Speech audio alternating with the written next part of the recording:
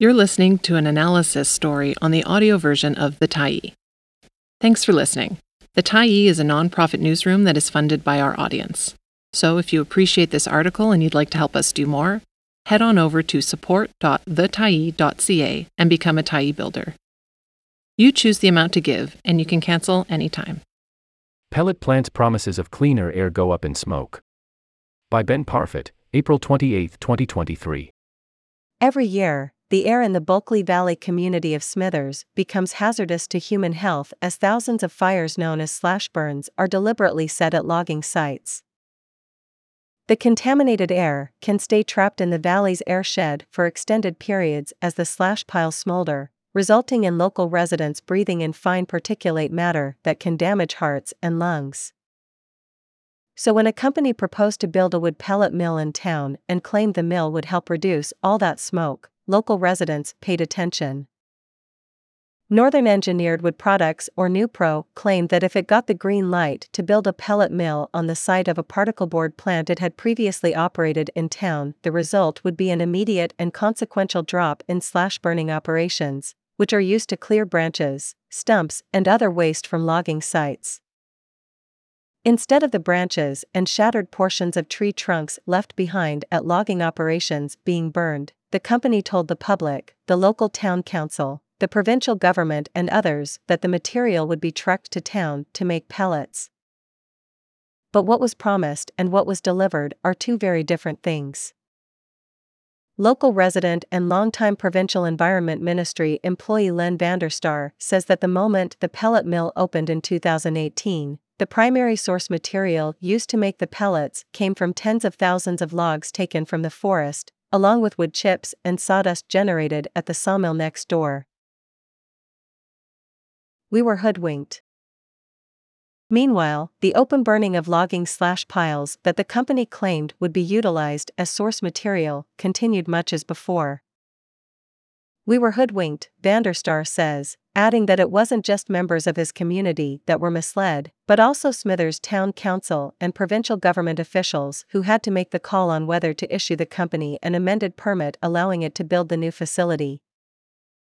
Vanderstar is now calling on his former employer to suspend the pellet mill's permit and to order the Drax Group, which operates the majority of pellet mills in the province, including in Smithers, to fully disclose exactly how much, if any, slash is being used at the mill. In a letter to George Heyman, Minister of Environment and Climate Change Policy, Vanderstar notes that since the pellet mill commenced operations in 2018, it has used whole logs as one of its most important sources for wood fiber and there has been no demonstrable reduction in slash burning, which continues to be a matter of serious concern for public health and safety. The letter, co-signed by Michelle Connolly of Prince George-based Conservation North, goes on to note that with still over 20,000 slash piles being burned every fall within the Bulkley-Nechako airshed where 3 wood pellet plants currently operate, persistent smoke continues to affect human health, quality of life and economics. An FOI request documents misleading claims.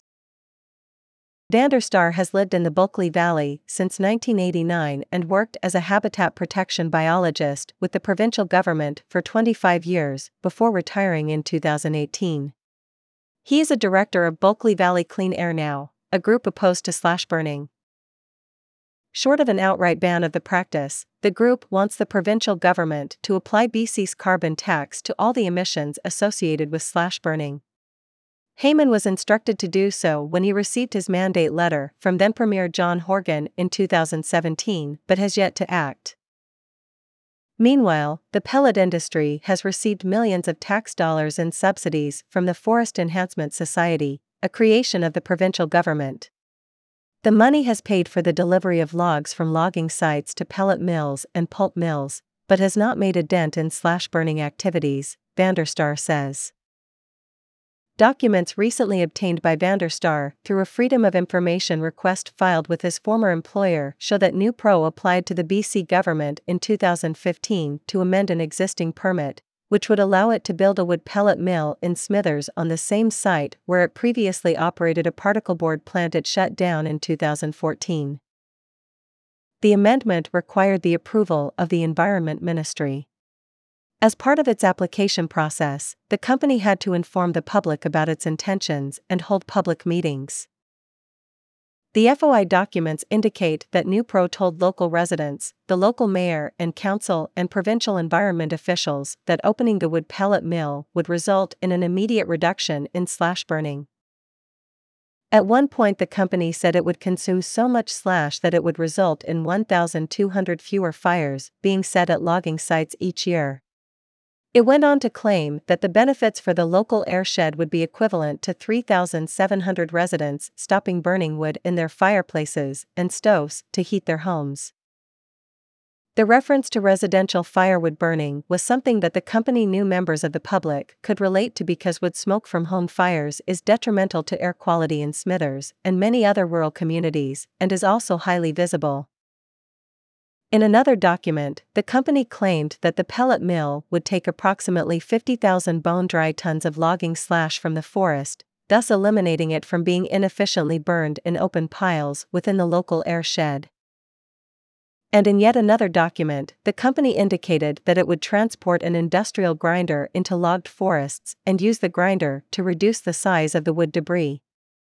After grinding up branches and shattered sections of tree trunks, the wood would then get loaded onto trucks to be delivered to the pellet mill, rather than being burned on site as slash. The more material we use out of the bush, the better we actually make it in the Valley plant working toward pellet conversion than what it was before, Newpro's vice president, Dave Jacobs, claimed at the time.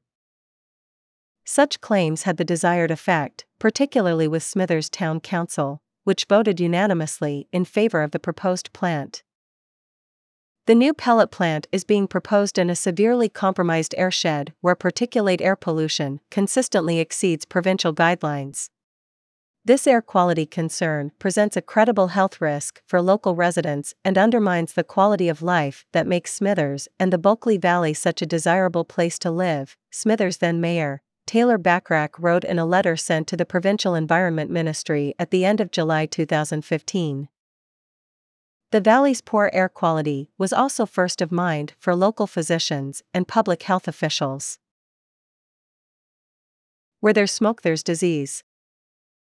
In a letter to Smithers Town Council, Northern Health said the most significant source of particulate matter in the local airshed was debris burning by logging companies. The letter, signed by Northern Health's then Chief Medical Health Officer Dr. Sandra Allison and Medical Health Officer Dr. Raina Fumerton, noted that there are no known safe levels for particulate matter in the air and that the finer particulate matter that is associated with smoke, known as PM2.5, particulate that is 2.5 microns or smaller in diameter, is the most problematic. The duo noted that even at low levels in the air, PM2.5 is associated with respiratory and cardiovascular diseases and is designated as a Group 1 carcinogen. Recent evidence suggests that ambient PM2.5 air pollution has an important mortality burden, even in regions with relatively low PM2.5 concentrations. Another letter included in the FOI package was clearly written by a local physician, but the physician's name had been redacted. The letter writer was later confirmed to be Dr. Biz Bastian, who lived and worked as a physician in Smithers for more than 30 years beginning in the early 1980s. Early on in her time in Smithers, Bastian says it was obvious that something was not right. Every second kid we were seeing was coming in with asthma attacks, Bastian recalls. She was one of about a dozen doctors, pretty much all the doctors in the Smithers area, to form the Physicians' Environmental Concerns Committee. The committee immediately dove into research, contacting local pharmacists to try to understand what they were seeing, working with the hospital to better understand patterns of emergency room admissions, and researching how Smithers' air stacked up with that of other communities. The committee soon learned that the air quality in Smithers in the mid-80s was on par with heavily industrialized Pittsburgh, where the air was considered so bad that it was like exposing every adult and child to the equivalent of a pack a day of cigarettes. At the time, Bastian says the Bulkley Valley's air was badly compromised by the presence of beehive burners that were incinerating the huge volume of wood waste generated at local sawmills. That practice eventually ended, but not until 2005, decades after such facilities had been shut down in the U.S. Even with the improvements in air quality that followed the closure of the burners, Bastian still felt compelled to write to the Environment Ministry upon learning of Nupro's application. Bastian's July 2015 letter noted that physicians in town knew that cases of asthma and COPD were higher in the region than the provincial average and that local pharmacies were prescribing bronchodilators and inhalable steroids in numbers above the provincial norm. Bastian went on to note that ongoing medical studies were showing that more than just respiratory diseases are associated with elevated PM2.5 levels in the air. She noted that local doctors had analyzed a year's worth of data on emergency room visits to the local hospital, fully expecting to see that there was a correlation between bad air events in the valley and people showing up in the emergency room with asthma or COPD. To our surprise, the statistics showed that the most significant diagnosis was cardiac arrhythmias in males under the age of 40, Bastian wrote in the letter. This corroborated the new information in the medical literature. Bastian went on to note that particulate matter and volatile emissions in the airshed may be behind even more troubling health issues. We are seeing lung cancers in young people in their 40s with no family history of same and no history of smoking. A frequent question I get from local residents is, why is there so much cancer in this valley? It is a no-brainer with the medical knowledge that we now have to say that the air quality in this valley is certainly one input into this situation. Speaking from her new home in the Pemberton Valley, Bastian says that what she saw during her decades of practice in Northwest BC convinced her that where there's smoke there's disease. It's toxic as hell, she said. Good riddance. Vanderstar says that when Nupro closed the particle board plant, there were many in town who thought the closure was a good thing. We weren't ever thrilled about having the particle board plant here in town, he said. It was a problem. They used formaldehyde-based binders for adhering the board's components together. And when you dry formaldehyde-based binders in the plant, they release volatile organic compounds, and there's no regulation for VOC emissions in BC. Except in the city of Vancouver. This stuff is not safe. Formaldehyde emissions from composite wood product manufacturing can trigger asthmatic reactions, with possible links to cancers. But on the matter of whether or not Nupro's pellet operation would reduce the significant health risks associated with burning smoke, Vanderstar says the government lost the thread when it approved the company's permit amendment application in the fall of 2017. At first glance, Vanderstar says, it may appear that the pellet plant made a difference. 10 years of air quality data he analyzed from 2012 to 2022 shows that PM2.5 levels actually dropped by an average of 20% between the time the pellet mill commenced operations in 2018 to 2022. But a closer look at the same data shows that the drop was virtually unchanged from months during which slash was burned and months where it was not. Thus, any improvement of air quality is not associated with the claim of a reduction in slash burning, but is likely associated with better compliance with industrial venting, wood stove replacement programs and higher efficiency wood stoves, and general warming of our winters with less inversions, Vanderstar said in an email. Drax comes to town. While it was Nupro that obtained the amended permit allowing it to proceed with its pellet mill plans, it was another company that eventually built, operated, and owned the pellet mill. When the new plant opened in the fall of 2018, it became one of 7 owned or co-owned by Pinnacle Renewable Energy, later purchased by UK-based Drax, giving the company a stake in half of the province's pellet mills. More importantly, given the size of many of its mills, Pinnacle controlled nearly 2/3, 63%, of the more than 2.5 million tons of pellets produced annually in the province. Many of those pellets are produced in communities that are often subject to poor air quality each fall due to slash-burning operations. That includes the communities of Smithers and Houston, both of which are in the Bulkley Valley, and Burns Lake, less than an hour's drive to the southeast of Houston. In addition to all 3 mills being in fairly close proximity to one another, all are also located right next to railway lines that are used to transport hundreds of thousands of tons of wood pellets to Prince Rupert, where they are then loaded into the holds of ocean freighters. Many of those tankers travel down the western seaboard to the Panama Canal, eventually making their way to the United Kingdom, where they are destined for burning at a massive thermal electricity plant in North Yorkshire owned by the Drax Group. In April 2021, Drax announced that it had completed the purchase of Pinnacle. With the purchase, the company claimed that it had secured nearly 5 million tons of sustainable biomass per annum from across Western Canada and the southeast United States. But there are many who take issue with the company's claims that its operations have little or no impact on BC forests or those elsewhere in North America. Contrary to claims that they use residual wood including logging and sawmill waste, pellet makers like Drax use hundreds of thousands of logs per year. Those logs all come from BC's rapidly disappearing primary forests, which partly explains why we are in an ecological crisis, says Conservation North Director Michelle Connolly. Drax under spotlight. Late last year, Conservation North released a video showing active logging of an old-growth forest in north-central BC. The forest, which had been identified as a candidate for deferral from logging because of its ecological value, was turned over to Drax under a license issued by BC Timber Sales, an arm of the provincial government.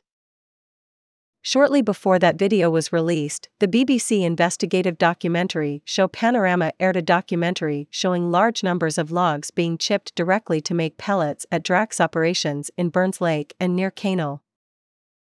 A CBC documentary aired by its investigative news show, The Fifth Estate, noted that not only were great numbers of logs being ground up directly to make chips, but that much of the so-called slash that Drax claimed it was using as its primary feedstock was being left behind at logging operations and burned as it always had been.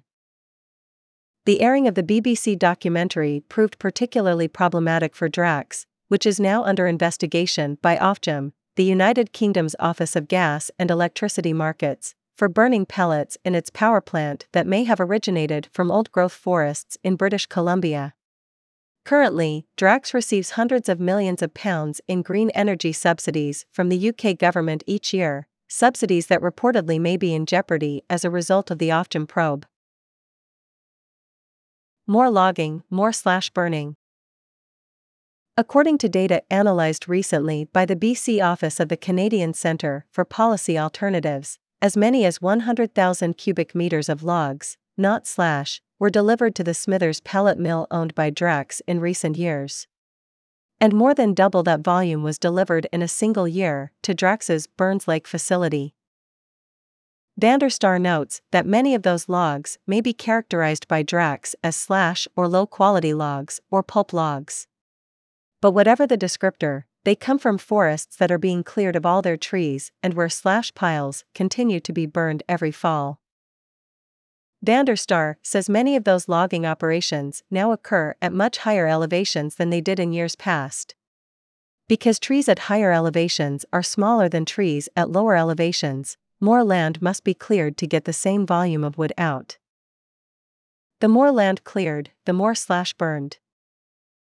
Vanderstar says he hopes that his letter to the minister will prompt the government to suspend the permit for the Smithers pellet mill and that Drax will be compelled to say exactly how many logs it is running through the plant and exactly how many slash piles have allegedly been prevented from being burned as a result of its operations.